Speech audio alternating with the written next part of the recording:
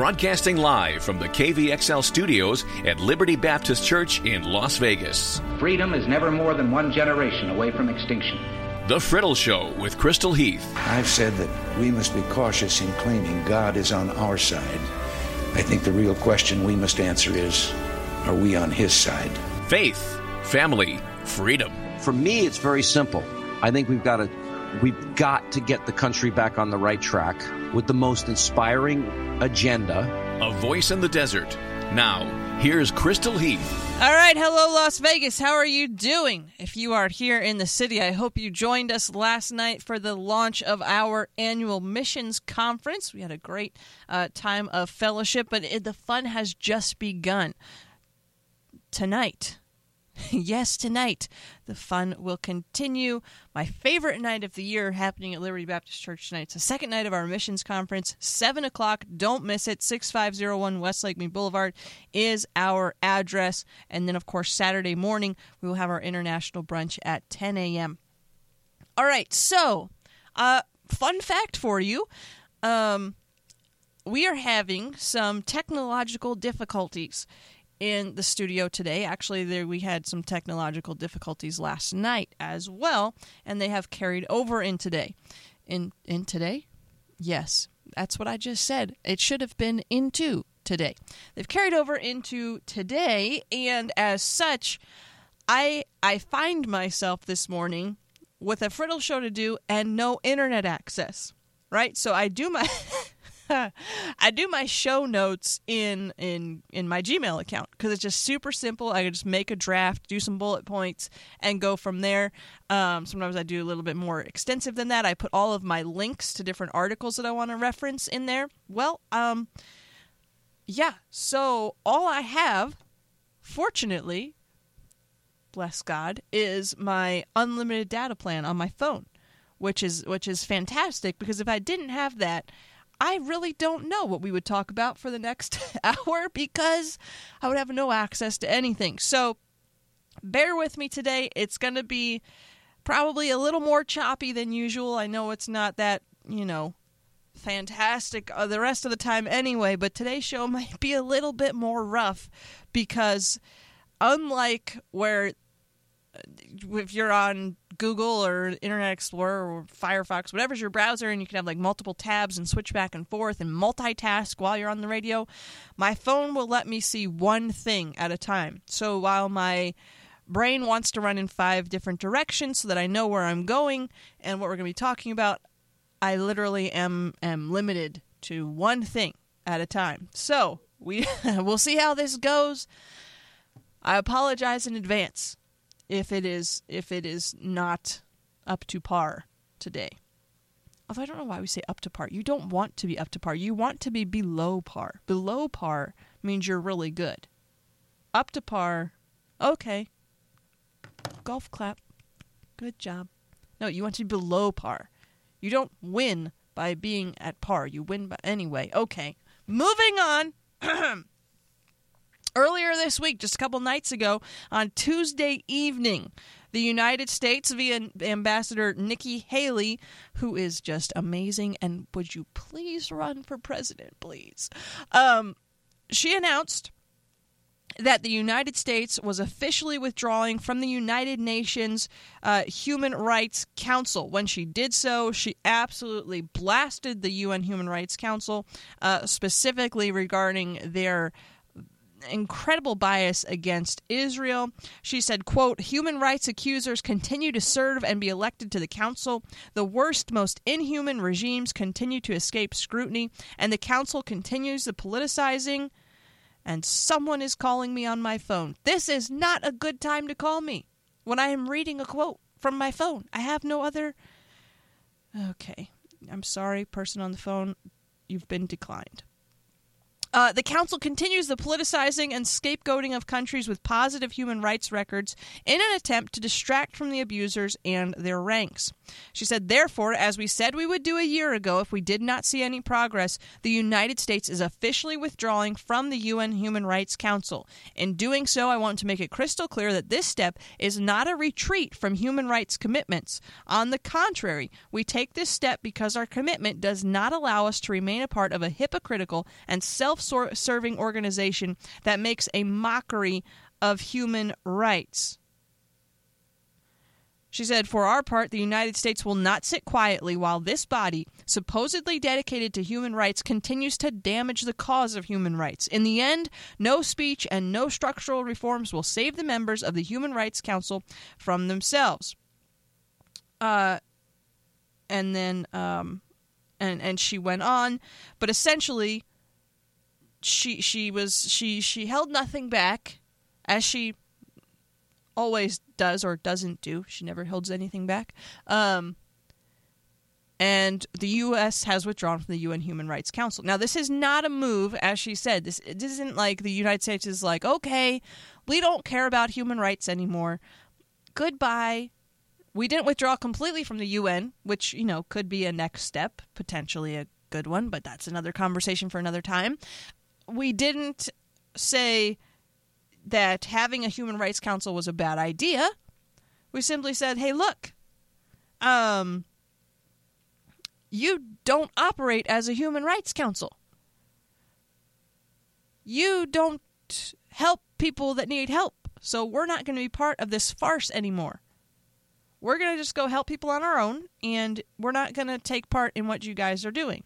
This isn't something that didn't have a warning on it either. So when Haley stood up and said, as we said we would do a year ago, she's basically saying, hey, when we said it, we meant it. And she did. Last June, she had an article in the Washington Post. She let the UN, she put the UN on notice and was like, hey, look, you guys are messed up. And if you don't get your act together, then we're out of here. So, I want to read to you her article from last year because I think it helps give some perspective. And everyone that is out there in the media saying, oh my goodness, where did this come from? Why has this happened? This is a terrible, terrible move. No, it's not. It's not a terrible move at all. In fact, under the George W. Bush administration, the United States refused to be part of the UN Human Rights Council because of its gross bias. It was only in, I believe, 2009, under then President Barack Obama, that the United States joined the UN Human Rights Council under this false hope that we might be able to somehow reform it from within. And yes, it is true, there were fewer proclamations, or whatever they call them, against Israel during that time frame after we joined with under the Obama administration.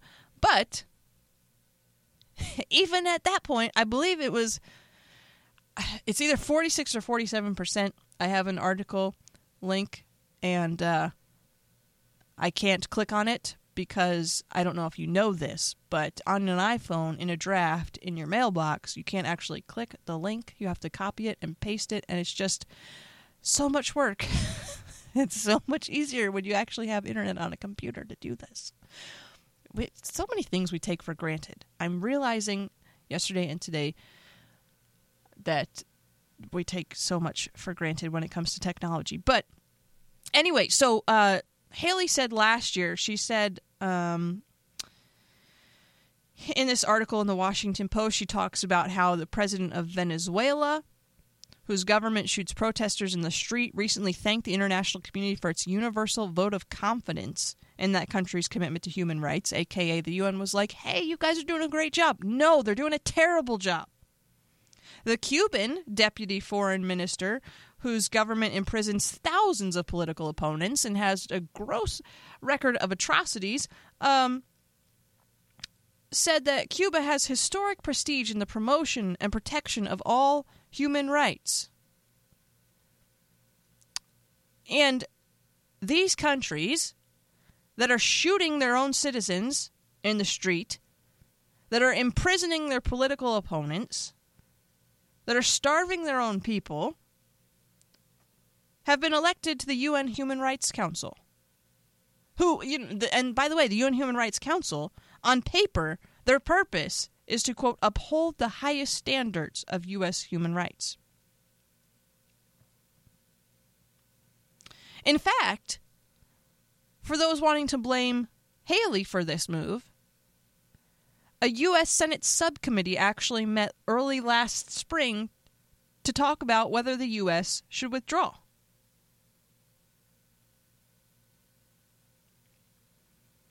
And decided that they would give them one more chance, and they failed.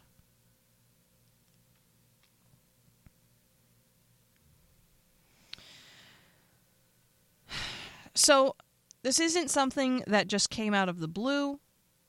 This is something that Ambassador Haley has been working on for over a year, and it's a good thing. It really is a good thing. Even though it's being portrayed and presented by many on the left as just another example of how Trump hates the international community and how he is hostile to everyone around the world, that is not true. Instead, the United States is the only nation seemingly willing to work to try to get the UN Human Rights Council to actually do what it's supposed to do and promote the protection of human rights and fundamental freedoms.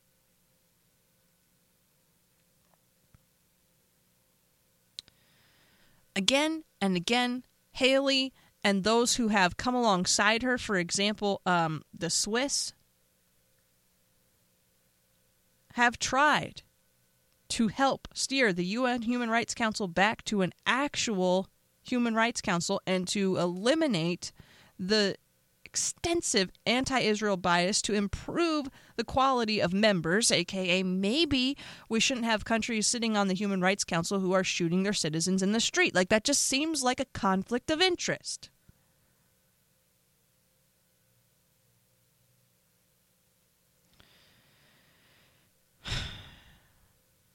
By the end of last month, this year, the UN Human Rights Council, by the end of last month, the UN Human Rights Council had adopted 80 condemnatory resolutions against Israel out of 169 overall against countries deemed human rights abusers. 47% total against Israel. Which, by the way, let us remember that Israel is the only nation in the Middle East where you have freedom of speech, freedom of press, freedom of religion, and so on and so on. The only country in that area of the Middle East where you can actually be free has 47% of UN human rights, quote-unquote, violations. That Israel is the focus of the UN Human Rights Council is absurd, considering that they spend exponentially. I can picture it in my brain, but it doesn't want to come out of my mouth. But they spend so much more time focused on Israel, where there is actual freedom and human rights, than they do on, say, North Korea, or on Syria, or on Saudi Arabia, on places where women are legitimately oppressed. In fact, Israel is the only country in the world that has its own separate human rights item. It's called Agenda Item 7, quote, Human Rights Situation in Palestine and Other Occupied Arab Territories. I'm sorry. Occupied Arab territories. Let us observe a map for just a moment, even if it's just in your head. Look at every nation around Israel. They are all Arab. You can go to any one of them and practice Islam, live an Arab lifestyle. They're all. Israel has a tiny little sliver, and we have an entire human rights item for dealing with them. That is the item under which Israel is subjected, in addition to the item under which every other country is examined, called Item 4, which is titled Human Rights Situations That Require the Council's Attention. So think about that.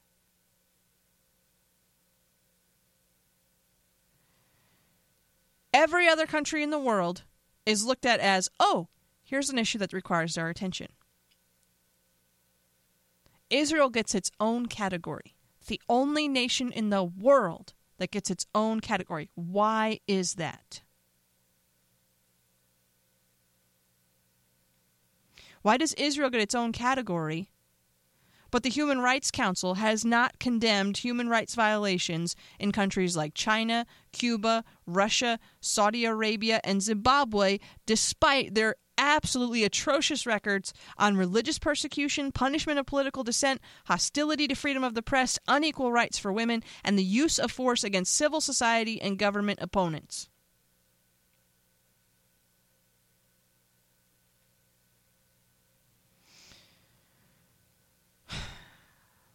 But what has happened is that because we have these strong nations that are sitting on the Human Rights Council, that are violating human rights and should never be a part of the council, most governments either seemingly prefer a weak, ineffective, and completely unnecessary, quote, Human Rights Council, unquote, because they have nothing whatsoever to do with human rights on the world stage, actual human rights where actual problems are happening.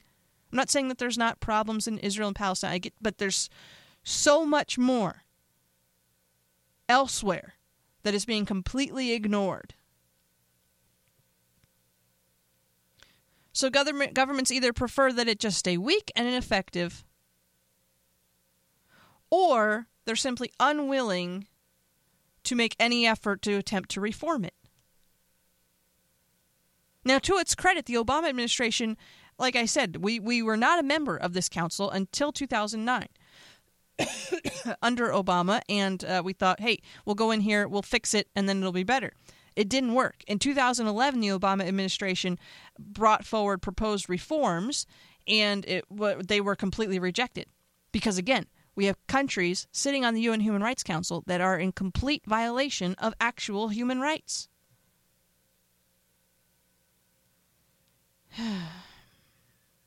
And by the way, lest anyone tell you today, again, that this is just another demonstration of how hostile Americans, and particularly Americans in red states and Trump supporters or Trump himself, how hostile we are to every other nation in the world, and we don't understand what's happening and we just bury our head in the sand. Okay, well, no.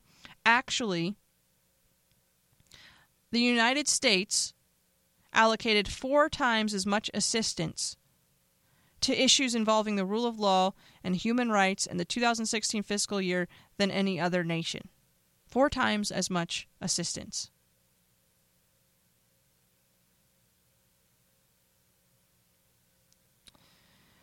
So, if you want to be upset about something in this situation, you should not be condemning the United States for leaving the UN Human Rights Council after multiple repeated attempts to fix their many flaws.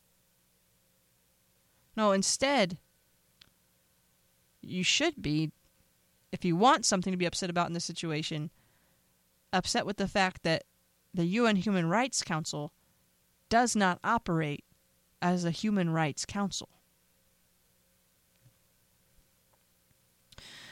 All right, so when we return, the big news of the week has been, of course, the separating of families at the border. Children being ripped from their parents, sometimes, and sometimes not. What has been happening? What's going on? What are we going to do about it? We are going to answer those questions when we return in just a few moments. You're listening to KVXL 101.1 FM Experience Liberty Radio from Liberty Baptist Church in Las Vegas. Okay, so last night, President Trump signed an executive order to allow children to stay with parents that are crossing the border illegally. The move would stop the family separations that have triggered a national outcry in the past week or so and allow children to stay in detention centers with their parents for an extended period of time. Now, previously, President Trump had stated that this wasn't something that could be fixed by executive order, that it was something that Congress needs to fix. That is still true. However, because Congress moves at the snail's pace that Congress does in most cases, the president decided to take action to do an executive order. However, he is saying that his executive order is going to be matched by legislation. So essentially, Congress still working on legislation.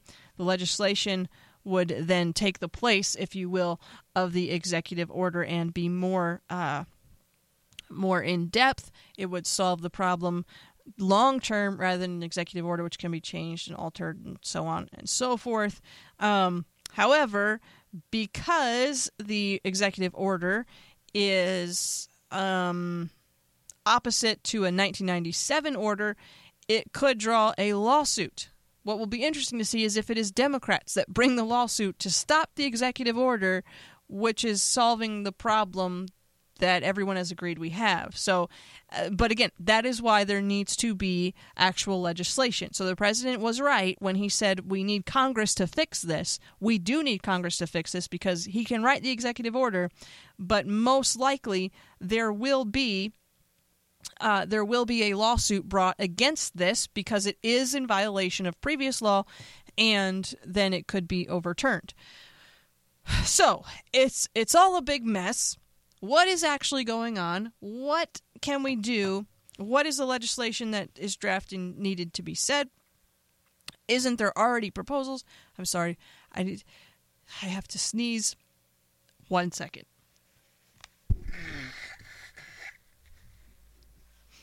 Okay, hopefully that takes care of it. So what is going on? I'm sure you've seen the pictures of children apparently seemingly to be held in cages, and you've seen the interviews, you've seen the videos.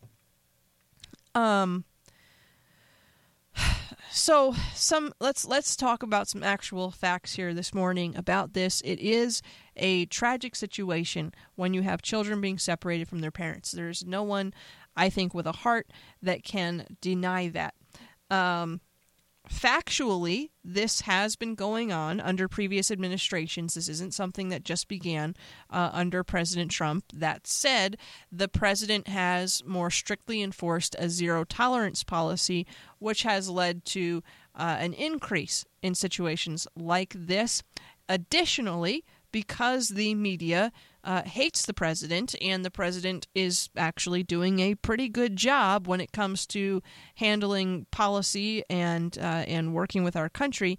My personal opinion is they had to find something. Okay, most of the images that were shared at the beginning of this explosive new development were images from the Obama administration. This was happening during the previous president's terms in office, and it was not addressed by the media at that time. Now, I'm not saying that it should have been happening then or that it should be happening now. I'm simply saying it is interesting, at least, to note that though this has been happening, it is only now something that the media feels we need to be outraged about, when we should have been outraged about it under the Obama administration as well. Does that make sense? So now that said, I understand that what is happening is not cool. But there is a lot of misinformation going on about this issue from both sides, as often happens, and you have to weed through everything to try and get to the facts of the matter. So I've done a lot of research on this past week because it's heartbreaking when you see these pictures, when you hear these stories. Your compassionate side is just, if you have to not have a heart to think that this is in any way a good thing. But at the same time, if you understand that we are a nation of laws and that laws have to be enforced for them to actually be laws, and the ramifications of just allowing anyone, anytime, willy-nilly, with kids, without kids, there's much to consider in a situation like this. As much as we would like it to be cut and dry, if you come here with kids, you just don't separate from your kids, it's not that simple, sadly. So, let's dive into this just a little bit, all right? And again, you have to bear with me because I don't have internet, so I'm just using my phone for research and stuff today, and it's a little bit more cumbersome. But the chief Border Patrol agent in San Diego, his name is Rodney Scott. He gave an interview which was broadcast, but not broadcast a lot, because if you actually listen to the interview, you hear some things that are not being presented, if you will, by much of the mainstream media. One of the nuggets from his interview is he said, quote, "If there's any suspicion that they're not really truly related to those people," meaning the children that are coming with the adults, "then they will be separated for their own safety." Get that now. If there's any suspicion that they're not really truly related to those people, they will be separated for their own safety. Now, I want you to keep that in mind, but let's back up first for just a minute, okay? We have a problem with our southern border, as well as with our northern border, but that's another matter for another time. But we've had a problem with our southern border literally for decades.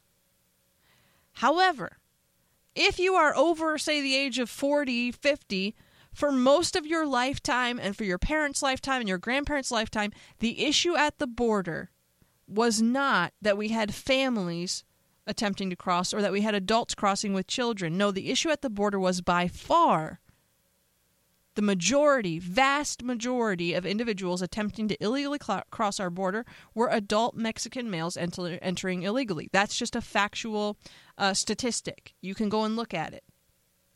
But in the last several decades, in the last decade specifically, we have seen what could be termed an absolute explosion of attempts at illegal entry via our southern border. Now, why is that happening? Why in the last decade do we see just this plethora of families, this complete demographic shift, if you will, of vast majority of illegal attempts being adult males to now the majority of illegal attempts being families and or adults with children? Why is that happening? We could say that things are getting worse in countries around the world, so more people are coming here seeking asylum, which is possible, but not necessarily backed up by fact when compared with the history of these countries. So it's not that many of these countries are any more violent than they were 30, 40, 50 plus years ago. That's not necessarily true. In some instances it may be, but not necessarily across the board. More likely is the fact that when the Obama administration put in place the catch and release policy, that policy encouraged a lawlessness which has led to the past decade's explosion in the demographic shift of illegal entries that we are seeing. So with that policy, essentially, those seeking to come to the United States were often told that if they brought a child or if they brought children with them, that child or those children were their golden ticket into the United States. Basically, bring the child, free pass.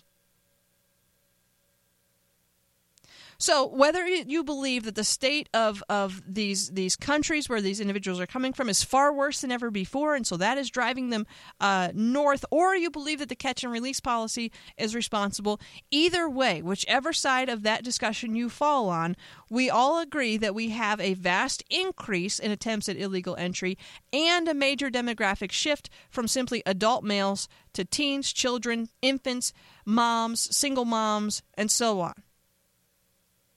The problem comes in the fact that the law has not changed. The laws related to the process at our border are the same today as they were 2 decades ago.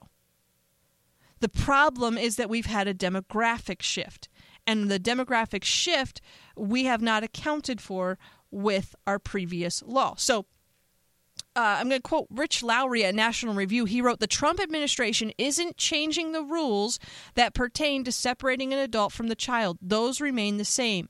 Separation happens only if officials find that the adult is falsely claiming to be the child's parent or is a threat to the child or is put into criminal proceedings."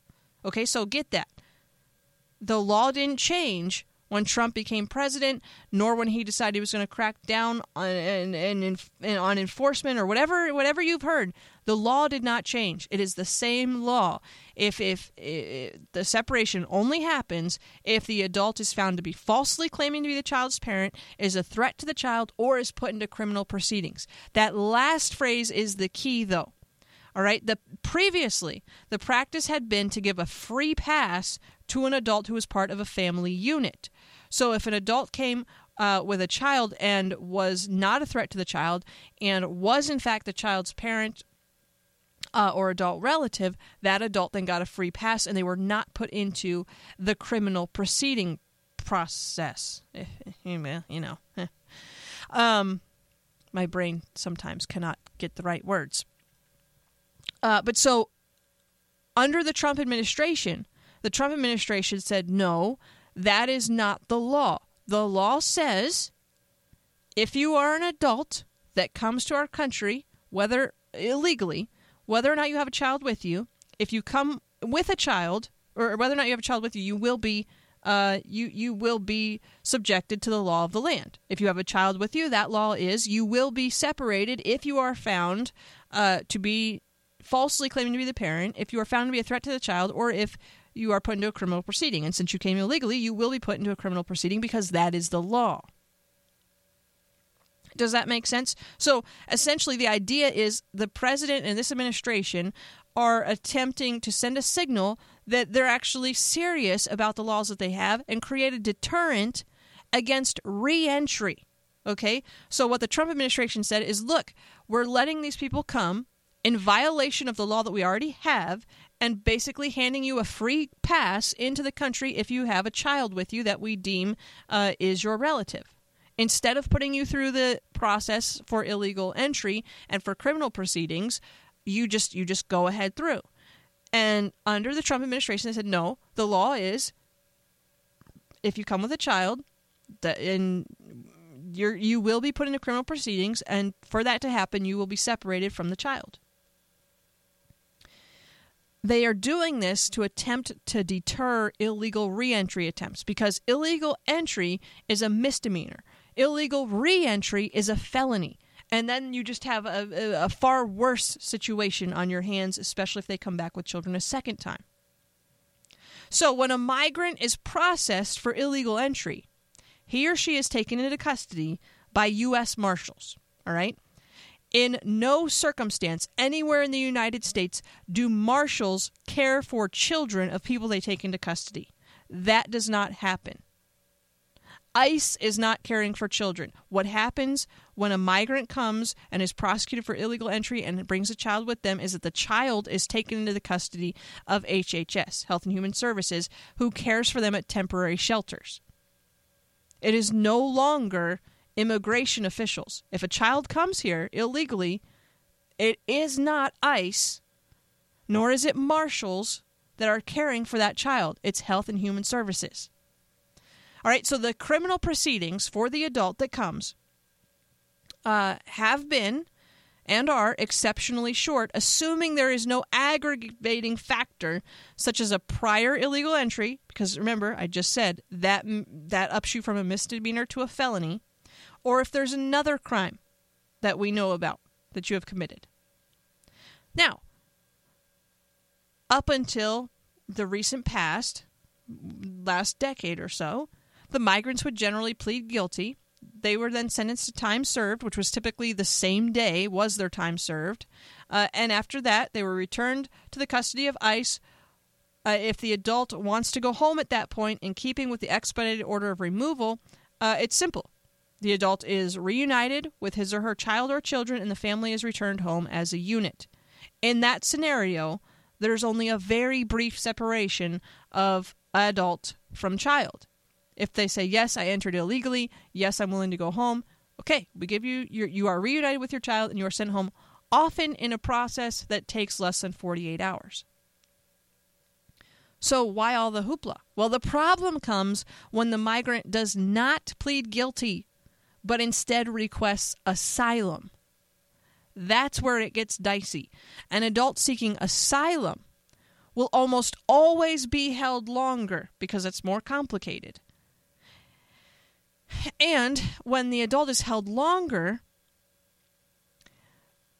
that time frame historically has been more extensive than what HHS is permitted for keeping a child or their children in custody. So HHS is permitted to keep the child in custody for 20 days. Once those 20 days are up, ICE and HHS are faced with the decision of releasing the adults and the child or their children into the United States together, most likely never to be seen again, or of holding the adults and placing the child or their children in a foster home, if you will, and that it's not actually a foster home, but that's the closest example I could get to. And most often that home is with a family member who's already in the United States.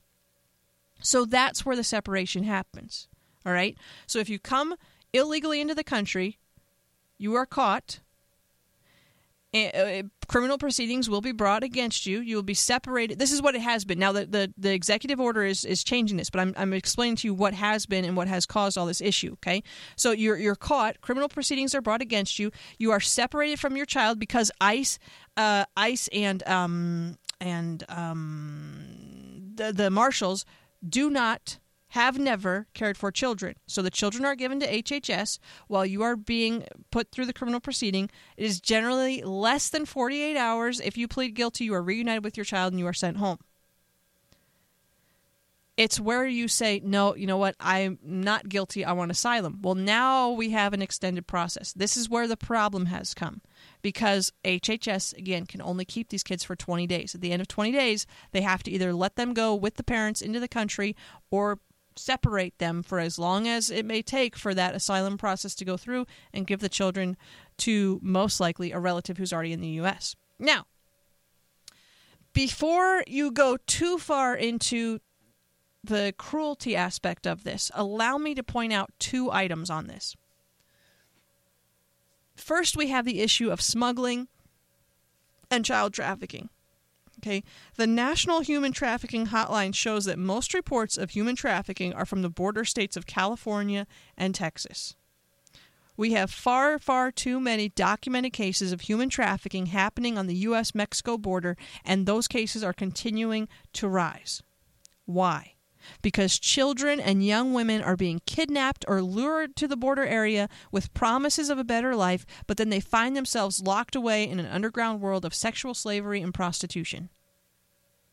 They are being smuggled like cattle, kidnapped and abused, and it's just unspeakable, the evils that happen to many of these individuals.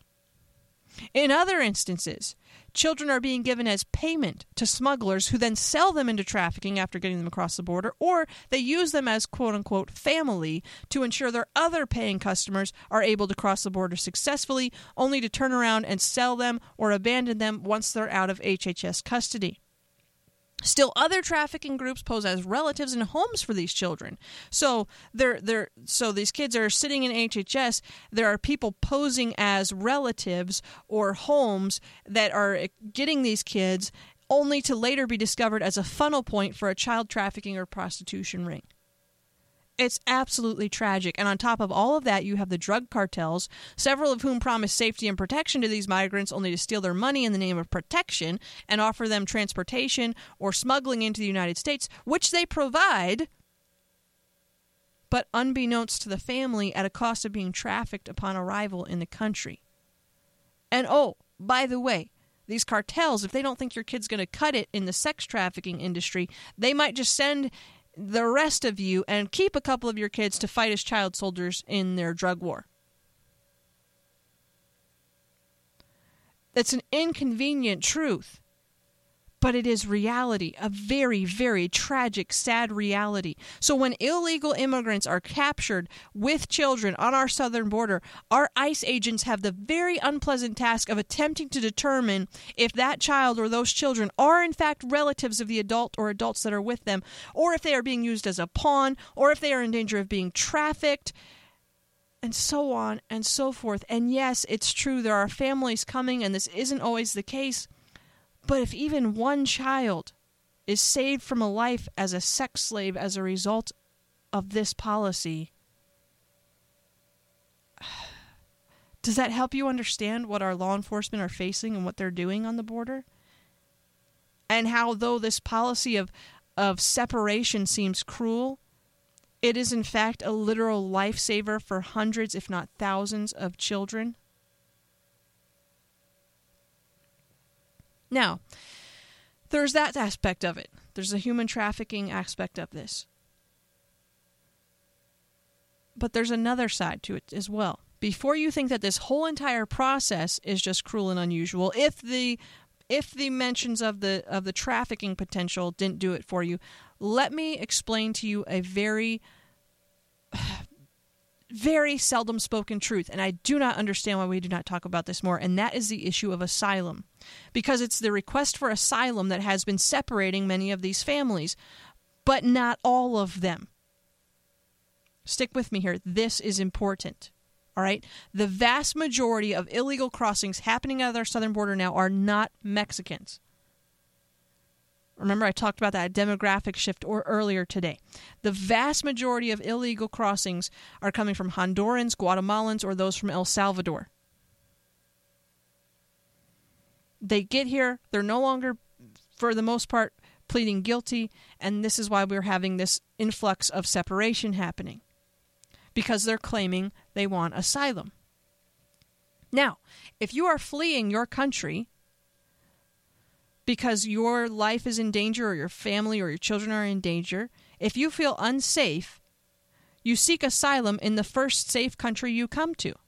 Now, if you're coming from Honduras or Guatemala or El Salvador, that first safe country you come to could potentially be Mexico. It could be Belize. It could be another neighboring country. If you're truly seeking asylum, there could be a country closer to you that may be safer for your family, right? It may be safer for your family to go to Belize and seek asylum than to risk the journey up through Mexico to the United States. Now, for some, that's not the case. For some, the only chance for safety is the United States. But now get this, you need to hear this. If a family is seeking asylum in this country and comes to an actual entry point, if they come to a port of entry in this country, if they're not trying to sneak in illegally, if they go to an entry point and state they are seeking asylum, they are not detained. They are allowed into the country. They are not separated from their children. Again, get this. Don't miss this. To me, this is the most important bit of information that is not being discussed. If families show up at port of entry to the United States and say they are seeking asylum, it is presumed that their case is legitimate and they are allowed entry into the country. Essentially, the catch and release policy that the Obama administration had for basically everyone is what is in place for these families that actually come to a port of entry and say we are seeking asylum. If you do that, your kids don't get separated. It is presumed at that point that you are legitimately seeking asylum, and in these instances, this is a somewhat simplified explanation. But if you come to the port of entry, claim asylum, you are allowed entry into the country and you are scheduled for a civil hearing about your asylum case to determine its validity. Again, very similar essentially to the catch and release policy that happened in the previous administration for all illegal immigrants that are attempting to cross illegally and those seeking asylum by coming to a port of entry. But I don't understand why this is not something that is being discussed, because this is an entirely different story. If you come to a port of entry requesting asylum, if you come legally, this isn't a problem. We are not wanting to give people asylum. That is not what is happening. Families are not being ripped apart if they are legitimately seeking asylum. All they have to do is go to a port of entry and say, we are seeking asylum, and essentially catch and release applies to them in that instance, regardless of the Trump executive order.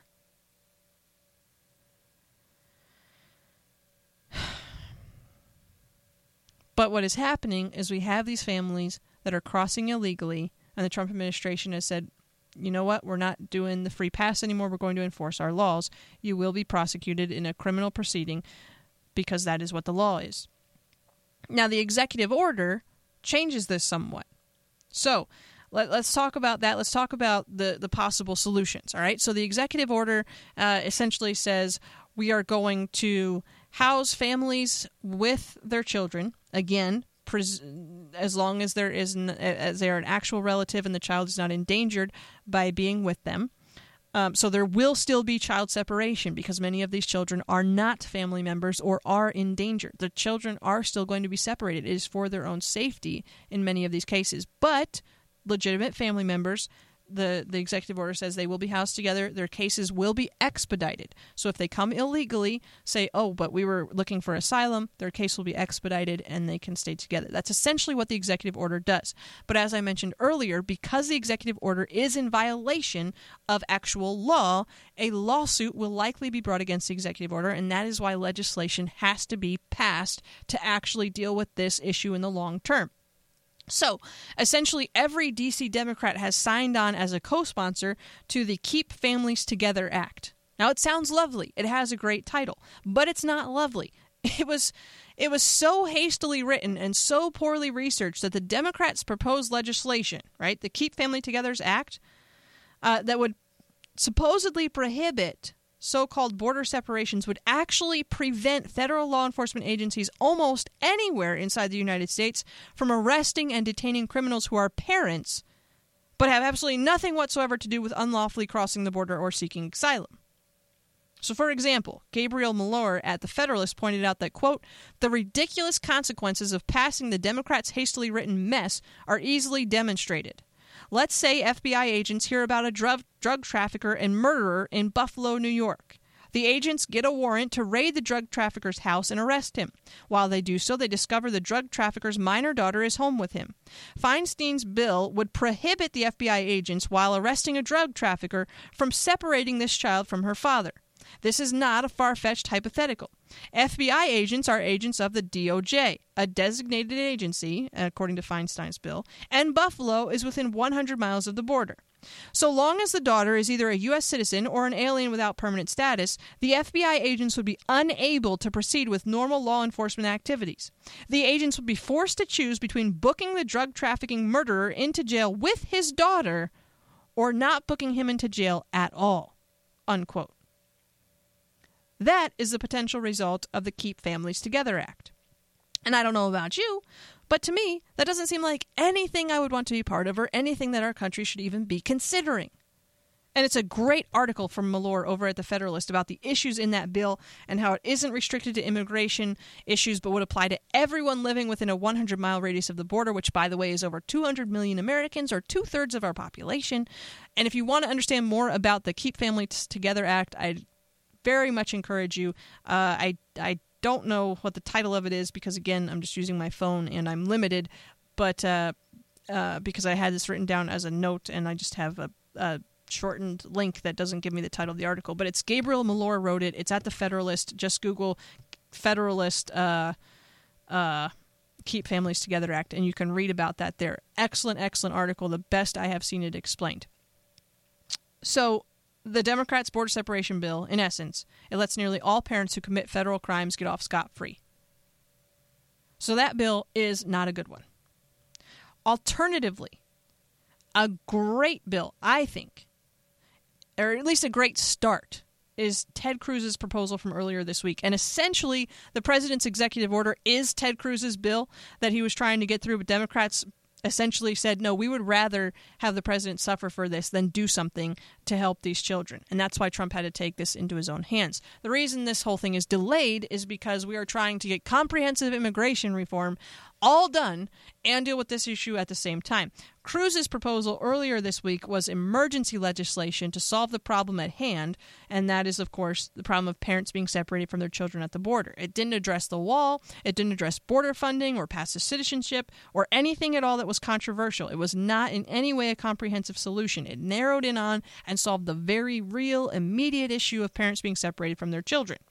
It didn't solve the entire border crisis, but it did take the emotional aspect of the immigration debate off of the table and I believe would have made it easier and clearer to deal with other issues in the future. So the Cruz legislation would have doubled the number of federal immigration judges from 375 to 750. It authorized new temporary shelters to keep families together. It mandated that illegal immigrant families must be kept together absent aggravated criminal conduct or threat of harm to the children. And it provided for expedited processing and review of asylum cases so that within 14 days, those who met legal standards would be granted asylum and those who did not would be returned to their home countries. Democrats said no to that bill, which did absolutely nothing about anything as far as Dreamers or about the wall or about paths to citizenship. It did zero things controversial. The only thing it did was solve the issue of children being separated from their parents at the border, which is what everyone has been screaming about all week long. Cruz had a bill that would fix that issue, and Democrats literally said no. This is where politics is just so out of control. I don't understand it. If people are really concerned about these kids and the potential of them being separated from their families more than they care about their reelection or their politics and comprehensive immigration reform, whatever that means, that bill would have solved the problem at hand. It wasn't controversial. It wasn't political. It solved the problem. It should have just sailed through.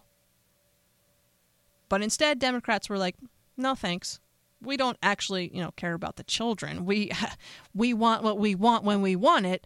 We've got the iwi-wiwis. That's a fun disease to talk with your kids about. I want what I want when I want it. The acronym is iwi-wiwi. They've got the iwi-wiwis, and they're like, nope, not good enough. Not good enough if you're just going to help those kids. That's exactly what everyone wanted. But Democrats said no. And so that is why we have Trump coming out with this executive order, even though he had previously stated that we need legislation. Well, we had legislation. Democrats said no, and he said, well, we got to do something. So he signed an executive order, which essentially is Ted Cruz's legislation. It's a little bit different, but it basically does the same things. So we have that executive order in place right now, which is a stopgap while Congress puts something together. Paul Ryan is saying that they've got something more comprehensive that's going to deal with Dreamers, with this issue of border separation, and something is coming. Supposedly, from Congress. We don't know what it is. We don't know exactly when we will get it, but apparently we're getting something. So now you know, as Paul Harvey would say, the rest of the story. And that's all the time I have left for today. I hope you'll join us tonight for our missions conference as we continue 7 p.m. Our address 6501 West Lake Mead Boulevard. If you cannot be here in person,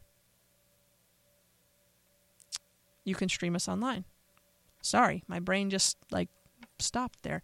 Our website is experienceliberty.com. And be sure to join us Saturday morning at 10 a.m. for our international brunch. It's going to be a great time. We're going to end today with the Ball Brothers and I'll Do Anything. Thanks for being with us.